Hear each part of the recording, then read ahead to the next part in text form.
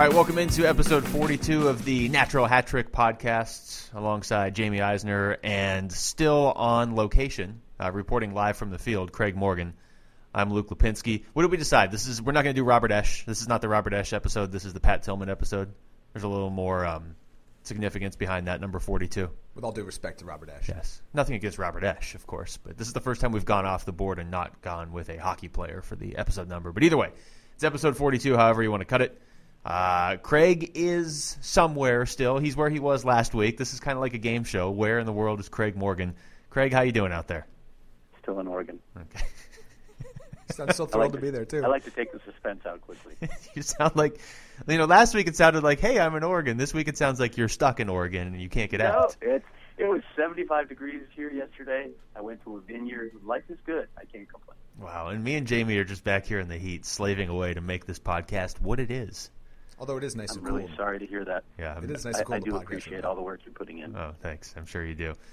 We have a trade to open the show with. Yeah, we've traded Craig Morgan and future considerations for whatever Oregon can give us. Sasquatch. Mika Zibanejad goes from Ottawa to New York in exchange for Derek Brassard. There's a 7th-round pick thrown in there somewhere, too. I forget who's getting the 7th-round pick. I think Ottawa is getting the 7th. They are. So your initial reaction to this, we'll start with Craig because I already know his initial reaction. I won't give you that reaction. Oh, okay. Zibanejad's 5.5 years younger, so this deal they had basically the same productivity. I think I mocked the Rangers at some point last season because Derek Brassard was leading the team in points or scoring. So yeah, I don't know. It looks good to me from a Rangers standpoint. Yeah, I believe your exact quote on Derek Brassard was, "Can you win a playoff series if Derek Brassard is your leading goal scorer?" And now that's not an issue for the Rangers because they got rid of him.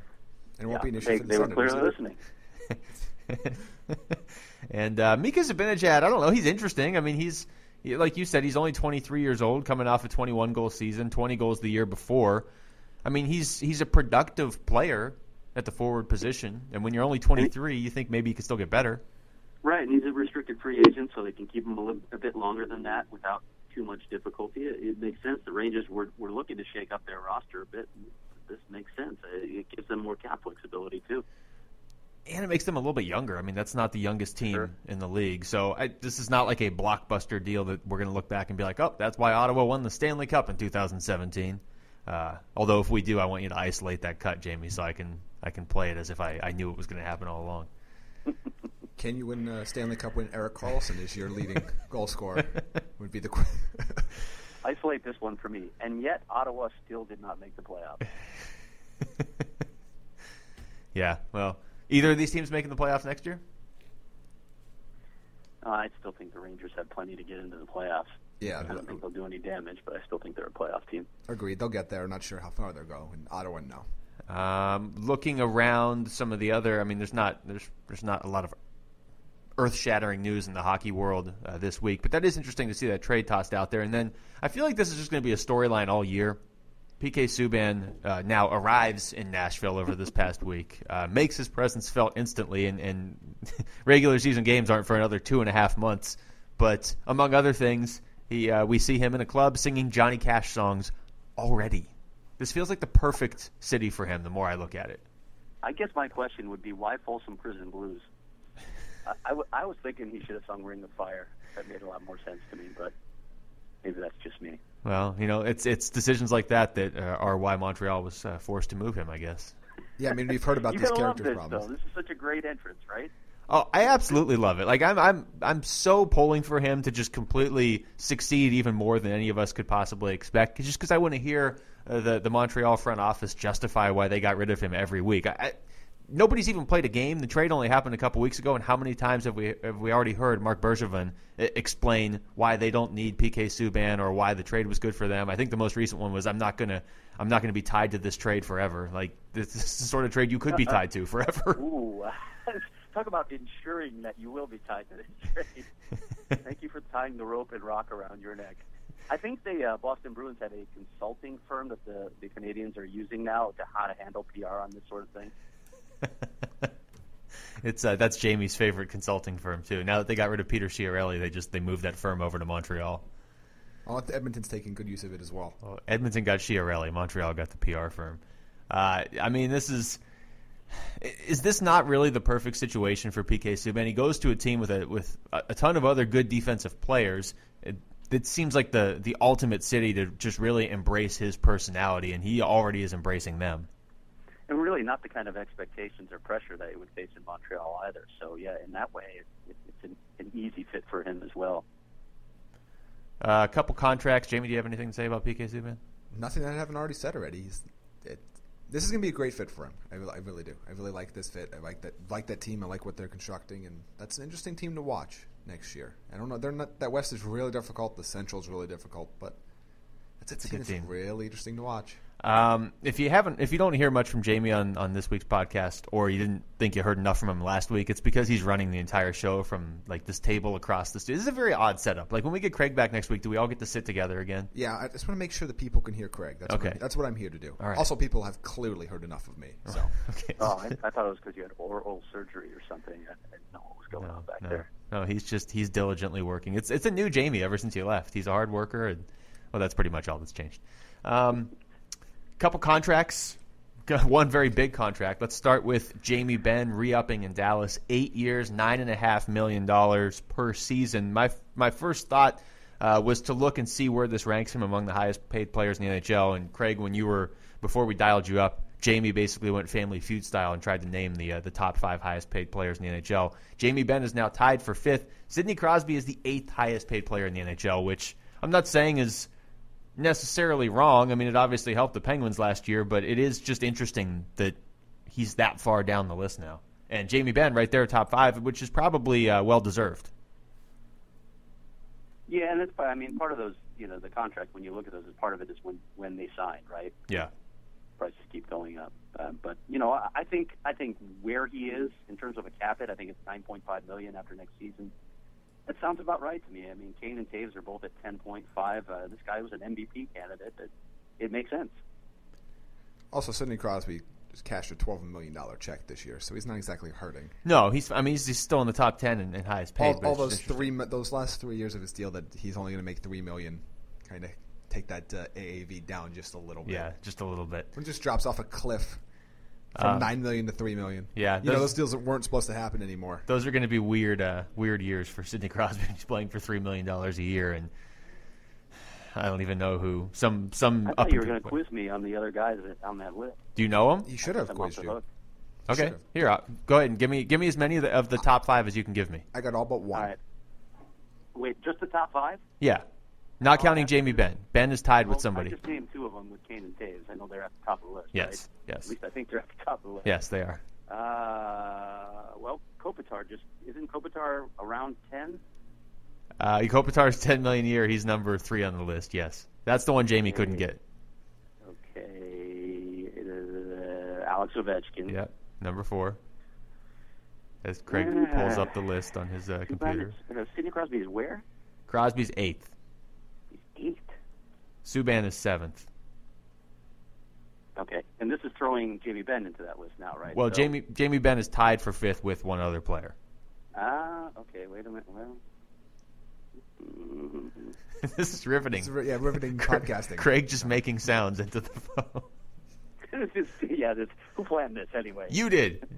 I tried to talk you out of it. Geez, I can't even remember. I'm going to make a guess. I'm going to say Malkin. Yep, you're right. There you go. Yeah, okay. Okay. Yeah. Well, Craig Where's Subban then? Subban's a little below that, right? He's 7th at $9 million a year.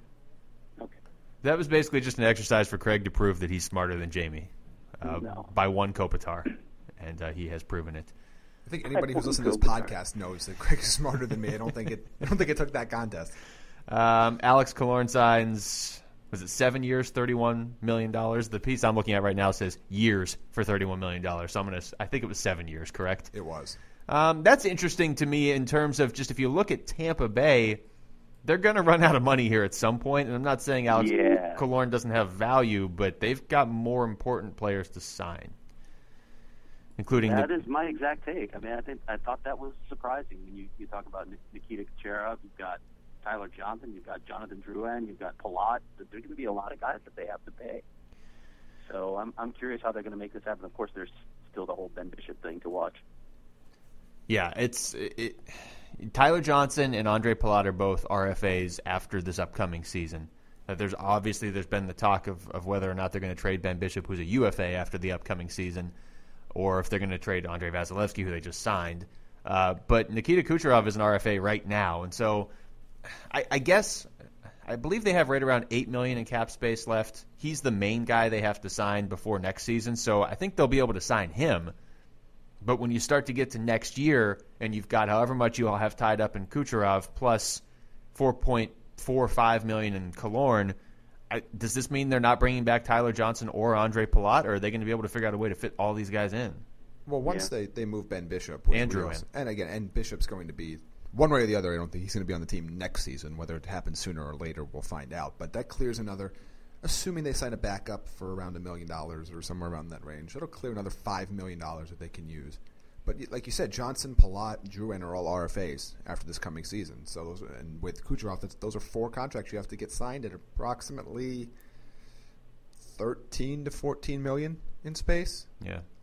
And those how you can do that. Those are 4 guys, to me, you have to find a way to hold on to, right? And yes, but you also have to fill out the rest of your roster as well.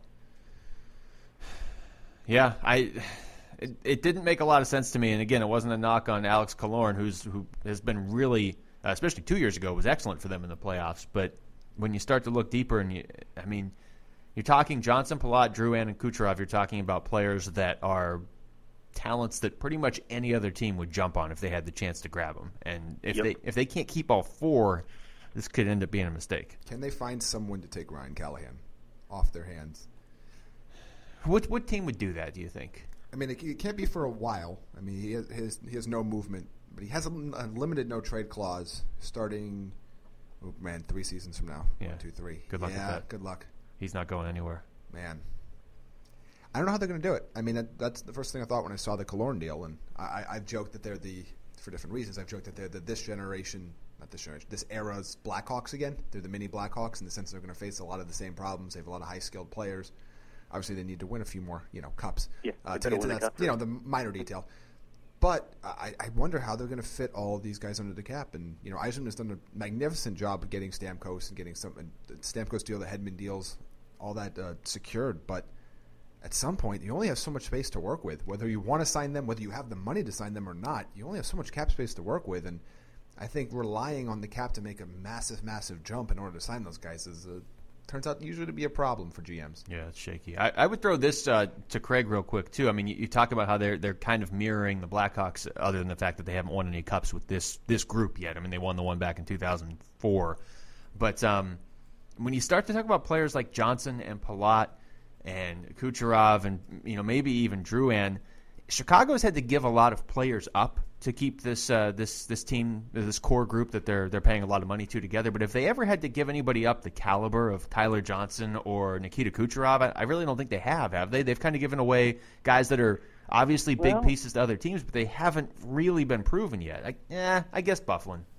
Yeah, Dustin Byfuglien would be in that category. But yeah, you're right. I mean, they did identify a core of players that they had to keep around, and they've managed to keep those players thus far. And yeah, but the guys you're mentioning here for Tampa, you would think would be in that core of players that you imagine being with the team for a long time and helping it win Stanley Cups. Now, I should also add with Chicago that, although he got up in age, so it made sense, Patrick Sharp, they identified as one of those core pieces for a while, but obviously with his advancing age, they felt it was time maybe to move on and get something for him, or actually just shed his cap hit. Yeah, because when you look at Tampa, you're right. That should probably be the core, and yet they already have money locked up in Ryan Callahan, like Jamie said, Valtteri Filppula too. And so when you start to look at what their core would be, it would be like Stamkos and Hedman and Johnson, Palat, Kucherov, and Drouin. And they only have 2 of those guys locked up, whereas Chicago had their core locked up, and then you had to move some pretty valuable pieces. But I don't know. It's just it's something to look at. I guess real quick we can transition into this list too, since it makes sense of the. It was breaking things here in the studio. Is that a sounder for breaking news, or what's going on over there? That's a sounder for just breaking things. Breaking equipment. The Hockey News put out their list of I don't think they've ever done this before, have they? All 30 teams ranked in order of fan confidence on a variety of different scales. But the only reason I'm bringing it up right now is Tampa Bay was number 1 on that list.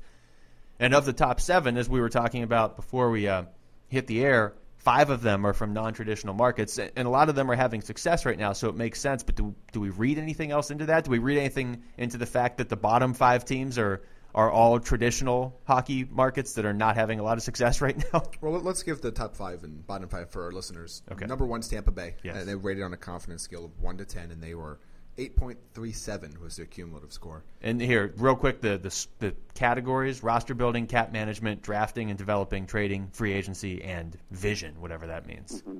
And this cap management score came out before the Cologne deal, right? Yes. Yes, it did. Okay. So they might not be number 1 anymore. So Tampa Bay sits at the top of the list, followed by Florida, number 2, Nashville, number 3, Pittsburgh, number 4. I guess when you win a cup, doesn't really matter what everything else is. Pretty and much. 5, the Washington Capitals. And then the bottom 5, going from worst to just almost worst. Vancouver at the very bottom, 30th. Which makes a sense. 2.91 out of 10. Their fans are really thrilled with what's going on there. That's the perfect storm of an already angry fan base and a front office that if I just had to rank the 30 teams based on how much confidence I had in their front office, Vancouver would be near the bottom right now. Is there a number less than 0 we can use?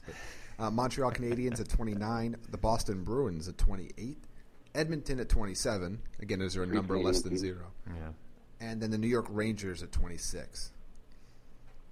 I'm not sure New York belongs that low. Yeah. But that's a classic New York reaction, right? It is. Absolutely. That was before the Mika Zibanejad trade, though, so who knows? You can only account for how much that would have moved them up in the eyes of New Yorkers.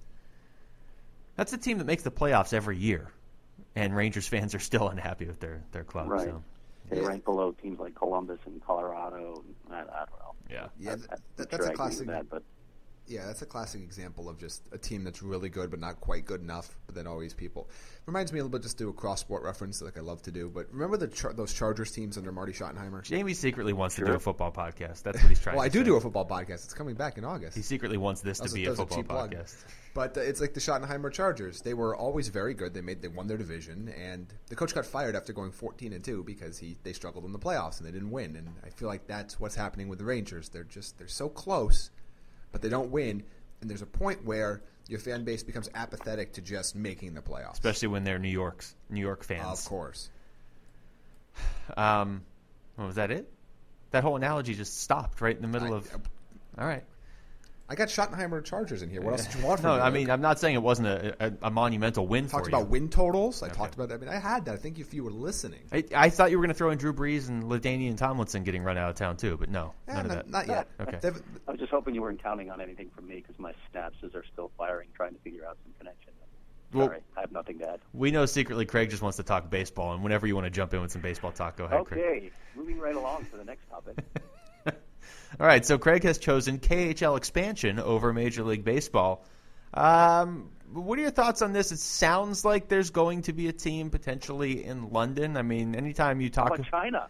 Well, yeah, China too. Go ahead, start in China. Actually, what are you thinking here? Yeah, let's start there, Okay. shall we? Yes. Because I'm really curious to see how that's going to play out. Obviously, Beijing is going to attend the 2022 Olympics. Is that true? The Winter Olympics? That's the report that I read in. So they're essentially going to be forced to develop hockey from scratch, right? This is our chance. What's that? This is our chance to all become professional hockey players. Exactly. I mean, imagine the possibilities of playing in China. That would just be bizarre. But, in terms of proximity, I guess they could manage it. But a team in London, of all places, why? Why London?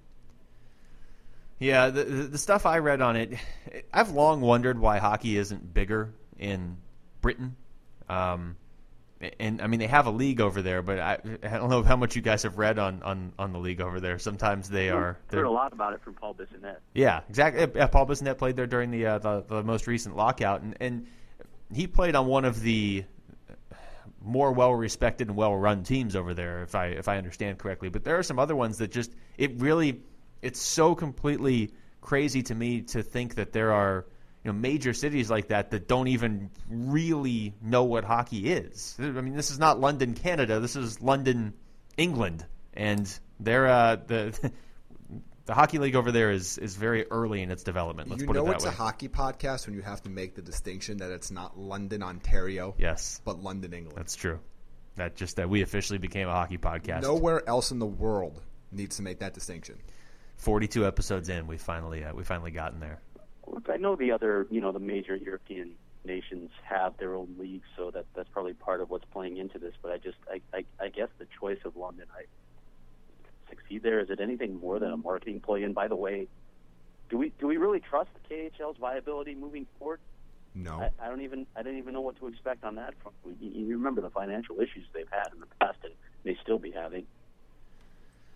Yeah, I mean there are certainly a lot of questions there that I'm probably not the most qualified person in the world to answer. I would hope the people running the KHL are, but I'm not necessarily sure they are either. Either way, that's pretty aggressive expansion to China and London. It's not just. You want to talk non-traditional markets? Yeah. Let's talk China. Suddenly Vegas doesn't seem so outlandish anymore, does it? Speaking of the KHL, Viktor Tikhonov is going back. He will reunite with Pavel Datsyuk in St. Petersburg. So, we've interacted with Viktor Tikhonov. I think we all know him pretty well. Really nice guy. Very, very skilled, talented hockey player. Just can't seem to put up the stats in the NHL. Yeah, I think part of it too. I think his foot speed has hurt him, as well. When you're looking to fill out your bottom six, I think teams are looking to get faster. It's just he never quite meshed here, never quite fit in. Who knows? He only signed a 1-year deal. Maybe he'll be back in a depth role somewhere else. Could be a situation where he bounces back and forth depending on what he wants to do. But, yeah, a little sorry to see him go. Just more than anything, Viktor just struck me as such a mature and really grounded person. I'm sure growing up in the family he grew up in, with his grandfather being a legend, had a part in that as well. But just a really solid guy, as good a human being I think as I've met. I was always really impressed in interviews with him and just chatting with him. So definitely wish him well. Yeah, he's somebody you pull for. His first year with the Coyotes was my first year covering that team. And I thought that he was a pretty mature person even at that very young age and very well grounded. But when he came back this year, he had clearly made it a point to even be more of an evolved person off the ice as well. So that was refreshing to see. I didn't think he really had to become that much more mature than he was the first time around. But you're right, just a really fun person to talk to. Obviously grew up around hockey to the extreme with the namesake that he has. But and he's had success in the KHL. I mean, he knows Pavel Datsyuk, too. Anytime you're playing on a team with Pavel Datsyuk, you can expect to have some success. But you're right. It is kind of sad to see him not be able to make it work at the NHL level. But, as you said, maybe in another year he can try it again. He also tried with Chicago this year, and it didn't quite work out, though. So right. We'll see. And I remember asking him earlier this summer, because there was a report much earlier this summer that he had decided to return to the KHL, and he shot that down quickly, saying, no, my goal is still to stay in the NHL. But his agent told me today that there just were no firm offers. There were some teams that said, well, let's wait and see what happens for another month with free agents and other moves. But Viktor just didn't want to wait that long, so he just made the decision to go back home. Yeah, that's something we touched on last week with a little bit older free agents, but even for guys like Tikhonov that are sitting out there, teams are just kind of waiting to see what they have in their own system. And if you've got a money on the table that you have to make a decision, and let's be realistic, Viktor Tikhonov, it's not like the NHL teams were banging down his door to hand him $3-4 million a year. Sometimes you got to make that decision, even if you'd rather play in the NHL. Craig's point's good too. Like I think that if this was 10 years ago, and because the thing with Tikhonov is, yes, he was a fairly highly rated prospect when he first got drafted into the league, and certainly he has the bloodlines that he has, so he could certainly take the attitude of, no, I need to be on your top line if I'm going to play for you, or top two line. Now, he took the attitude of, I'll do whatever you want me to do. I'll play on the fourth line. I'll bounce around. I'll play center, and then I'll play wing on the second line, or whatever you need me to do, just to hang around in the league. But 10 years ago, I think there was a spot for that. To Craig's point, now you have to be so fast, even to play on the fourth line for the most part, that there just aren't a lot of spots out there for him right now. So we'll see. I mean, you can't really teach yourself to be faster for the most part. I mean, when you get to this level. So I don't know. It's something we'll all be watching for sure. But over in the KHL, that Scott St. Petersburg is routinely one of the better teams, and with him and Datsyuk, that's going to be a pretty good lineup. And you know what? Let's just keep this as an entirely Russian hockey podcast, shall we? No Slava Voinov in the World Cup. That we finally have agreed to that. Everybody is on the same page now. Well, it sounds like there was never a chance he was going to play in the tournament. I don't know what the Russian Hockey Federation was thinking putting him on their final roster, but both Gary Bettman and Bill Daley made it pretty clear that he was not eligible to play because he's still suspended in the NHL, and they and the PA are running the tournament, so there's no chance he's going to play. Yeah, that was pretty much the end of the story. I would think he shouldn't play, and I don't exactly feel any sympathy for him. No, I have the opposite for him, actually. Yeah, no, good riddance.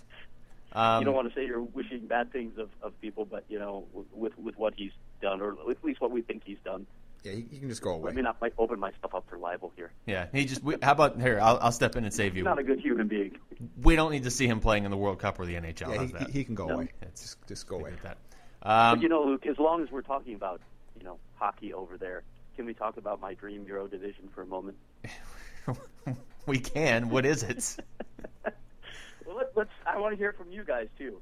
If the NHL were to do this, and I wrote about this actually a couple of years ago, so I do have a very detailed plan of how a European division of the NHL could work. I won't bore you with those details. I can see you both rolling your eyes, even though I'm not there. But if you had to pick cities, which ones would be on your list to form a Euro division?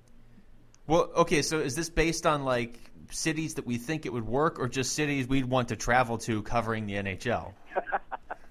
Because they're not the same. I'm sorry, Luke. Amsterdam did not make the cut. It's not where I was going to go, but I probably would have gotten there eventually. No, cities that would work. So I have sort of a list of 6 that I think would make the division, and then maybe 3 backups. So let's see how many you guys can name. Well, I think Prague will be on there, correct? Yep. And by the way, that's a place you want to go. Yeah, that's what I hear from literally everybody that goes there. How far east are we extending this? Like, are we going into like Siberia or? Yeah, we're counting on the demise of the KHL at some point soon. So. Okay. Well, then Moscow has to be in there. Yep. So there's 2. Jamie's pulling up a map of the world. I should actually. Let's see. He's taking a break from the football podcast he's recording on the side to look up his map of the world. Let me see, who else?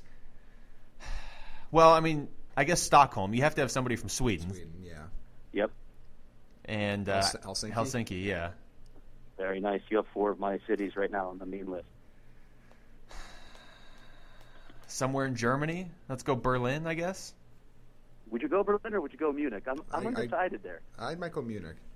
Really? Munich you guys is probably a bigger hockey market. You guys can make that very clear distinction between Berlin and Munich as viability for a hockey market? What's in Berlin's favor is if they have a really good defensive core. We just call them the Berlin Wall. Okay. See, exactly. Or a good goaltender. Yeah. So, I mean, it writes itself. What are you going to do in Munich? There might be copyright laws with Nikolai Hoveyboom, though. I'm not sure. You just have to make sure you pronounce it exactly right every time. Let's see. Where's Craig's last city? I'm going to go... We've already mentioned it. We've already mentioned it on this podcast. St. Petersburg? Yes. Oh, yeah. Okay. Yeah, Russia could do too. I can't believe Estonia didn't make the country. I'm sorry. No love for Barcelona in the hockey market. That's maybe future expansion. Well, I was thinking some backups, like Zurich or Copenhagen or even Bratislava. Hey, Slovakia. Kyle Chipchura's playing in Bratislava now, isn't he? There you go. Clearly a hockey market there. Tie it all together here on this show. All right, now that Craig has expanded to Europe, I kind of like that, but I mean, you're going to have to give us a little insight on how that would work, because that's quite a bit of travel for the team in, say, Anaheim. Yes. Well, see, I think when the European teams would come here, they'd have to hit all those Western cities. Now, first of all, they'd be in the Eastern Conference, so you probably only play them once a year, or you'd figure that out so that year, and then they just now that'd be a long road trip, but you could knock it all out, and the same goes for West Coast teams that are flying to Europe. I feel like we would see Dallas or Colorado or somebody have a game in Bratislava, but then have like a quick game against the Canucks in Vancouver before they had to fly back and play the team from Munich or something. Well, that would be up to the schedule. Maybe who've made mistakes in the past. But. Do you know one team that won't have to worry about that? No. Quebec City. Oh, wow. Wow. Too soon. Below the knees. Or not soon enough. All right, now that Jamie is starting to take shots at individual cities, even this week outside of the NHL markets. The last thing I have, and you guys can jump in if you have anything else, but I wrote something for today's SlapShot, and it just got me thinking that this could be a good discussion point for the 3 of us, in terms of just the three of us. In terms of Jaime never singing again on the air, here or anywhere else. Potential Calder candidates for next year. It's never too early to start complaining about this. And obviously nobody, well, I shouldn't say nobody on this list has played a game yet, but Austin Matthews is going to be your clear favorite going in. But I mean, Connor McDavid was the clear favorite last year going in, and he didn't win. There's a few names that jumped out to me. I made a list of 10, and I had a few other ones just that are, could easily jump into the list. There was another 5 or 6 there. But the one name that jumps out to me that I don't know that a lot of people have thought of is Matt Murray from Pittsburgh, who's technically still going to be a rookie. Technically a rookie, yeah. It's weird. I mean, you're talking about, because the NHL's rules on this are, what is it? You can't, if you've played over 25 NHL games, you are not a rookie. If you've played 6 or more games in multiple seasons, you're not a rookie. Right. But the playoffs don't count. But if you've played, multiple pro seasons in the KHL or something, and you're, 27 years old, you can still be rookie of the year. Sorry. Yes. I'm getting a little carried away, but because I thought Artemi Panarin should win rookie of the year, so I don't want to slight him in any way. Okay, but that's a good example. I mean, Panarin wins last year, and he ended up winning fairly comfortably, but there was a lot of, I don't want to say backlash, but there was people that didn't necessarily feel like he should win during the regular season before all the votes went in. How crazy is it going to be next year if Austin Matthews is having a good year, but Matt Murray's getting votes, A, as a goalie, and B, as a goalie that was nearly just won the Conn Smythe Trophy a month ago?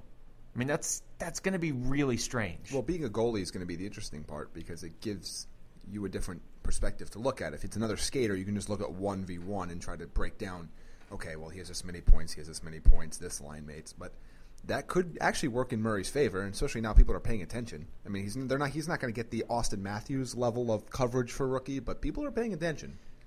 Well, yeah, but I think that most people don't realize he's still technically a rookie.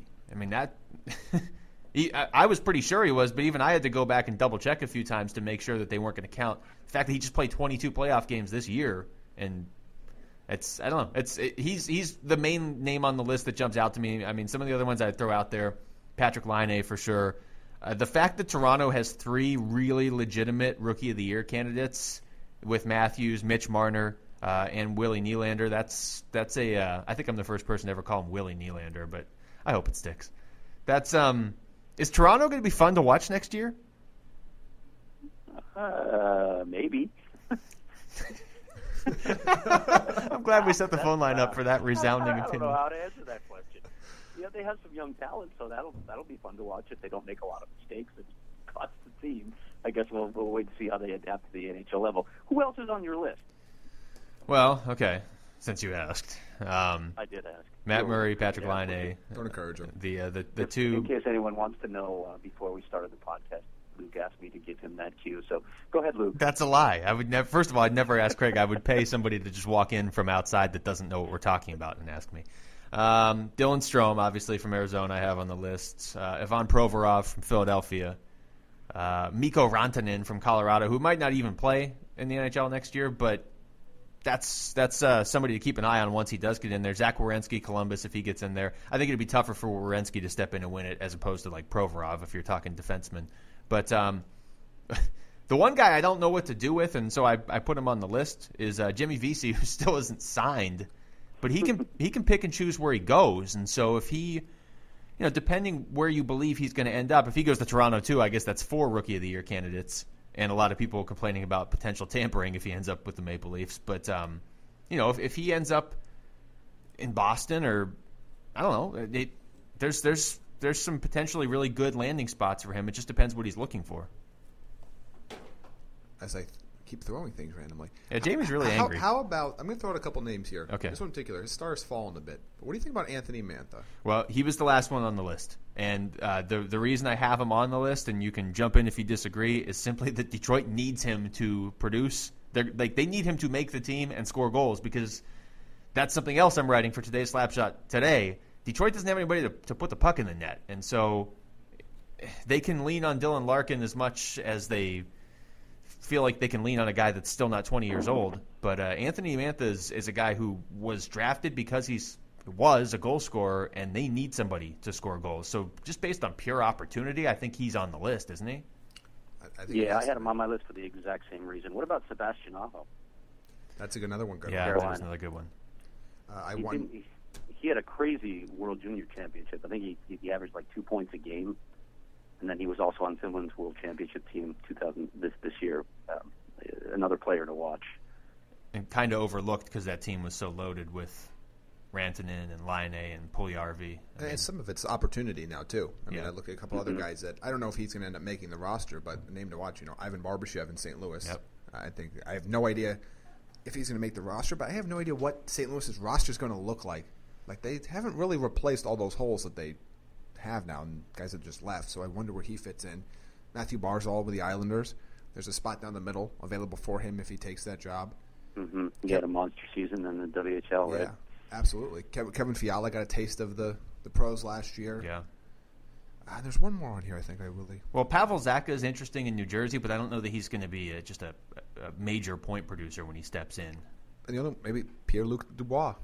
Yeah, okay, so that was... They like him, clearly. You guys include Matthew Tkachuk on this list? Well, that's where I was going to go next. I tried to make most of my I had a list of 10 outside of Matthews plus 5 others to watch, and my 5 others to watch were all guys that just got drafted. Because of the guys that got drafted this year, who do you see stepping in and definitely making an impact other than Matthews and Laine? Because Tkachuk is somebody I was looking real closely at, as was even Puljujärvi certainly in Edmonton, and maybe even Alex Nylander with Buffalo. And stunned Jamie, silence. Go ahead. Sorry, I'm trying to run this thing over here. I missed everything you said. You know what? I just wanted you to admit it on the air. The guys that step in right, guys that step in right away. We've already talked about those guys, but Tkachuk's another one that's very interesting. Dubois is interesting. I don't really. Sergachev? Maybe. I mean, that's a lot to ask of a defenseman. That's the problem. They're going to ask a lot for him to come in and make a major impact for a Calder race versus even just making the roster. Instantly replace PK Subban. Yeah, no pressure. Just step in there and be that guy. What about just another guy to throw in, just because of where he might be playing, is Tyler Mock with the Blackhawks. There's been some talk that he might end up on Jonathan Toews' line, which is a really good place to end up if you want to put up points. Yeah, I did have a caveat at the very end of the story that somebody from Chicago will just step in and win the award anyway, whether that's Nick Schmaltz or somebody else. I mean, Chicago has prospects. Good chance this year too. So nothing would surprise me with Chicago. Certainly they need another Rookie of the Year candidate, and I'm sure they'll have a couple this year. You're right. A lot of it is opportunity, though, and spot you fall into. Because it's funny, when leading up to these guys, when they get drafted, all we can do and all the scouts can do is evaluate them based on their raw talent and their skill and what they've shown at the OHL level or in college or whatever. But when you start to look at Rookie of the Year candidacy, it really is where they're landing and just opportunity for ice time. Yeah, and that's why I pointed that one out in Chicago. It really sounds like they want to play Marian Hossa on their third line with Marcus Kruger next season, balance things out. He's obviously a great defensive player, could play a shutdown role as well. So Jonathan Toews needs some wings. They don't have a heck of a lot now. They've given up so much. So one of those rookies could get a heck of an opportunity playing alongside one of the NHL's best players. Well, and they've shown they're not afraid to do that either. I mean, obviously, this year with Panarin, but even in years past, they're not afraid to try a young player out next to Taves or Kane and see how it works. And it's never worked as well as it did this year with Panarin, obviously, but it doesn't have to work that well for a guy to be a Rookie of the Year candidate. Yeah, Brandon Saad didn't work out so badly either, so they've had some guys step into those roles. Jamie, anything you want to add before I wrap the show up? How do you guys feel about pizza places texting you? Because I just got a text for a $5 pie ninis. Craig, can you when are you coming back again? I can't work like this anymore. I thought this was some very soft segue into the Lapinski list, but no, I can't figure I out can't get Lapinski to get into the Lapinski list. But that's because it keeps. His excuse is that you're not here, so he can't do it. I get reminded of the Lapinski list about either 10 seconds before we start recording or 30 minutes into the recording, like right now. I could name you my 5 favorite pizza places in Phoenix. I don't think that's going to help. Let's do that next week. Maybe they'll text me. You would think that a list named after a guy might be enough of a reminder. You'd think. To come up with material. There's alliteration there. Yeah. There's so much to work with, and you're not bringing it to the table every week. Yeah. No, I apologize to you guys. Anybody else texting you over there, Jamie, before I sign off? No, not at the moment, although hockey Twitter has been screaming at each other about Shea Weber and analytics, so things are going really well. And also, just for the listeners out there, if you've made it this far, that means you've listened to a higher percentage of what I've said on the show today than Jamie has, so congratulations. And not a high bar to clear. No, it really isn't. Craig, do you have anything else before we wrap this up? I had a point on the rookies, but I can't remember it now. I don't want to. I want to escape criticism, so I think it's best for me to exit now. Okay, so now's the point of the show where we let Craig sign off and we pretend the show's over, and then me and Jamie criticize him for 10 minutes. Correct? Sounds about right. Got it. All right, for Craig Morgan, traveling the globe, for Jaime Eisner, I'm Luke Lapinski. Thanks for listening to episode 42 of the Natural Hat Trick podcast.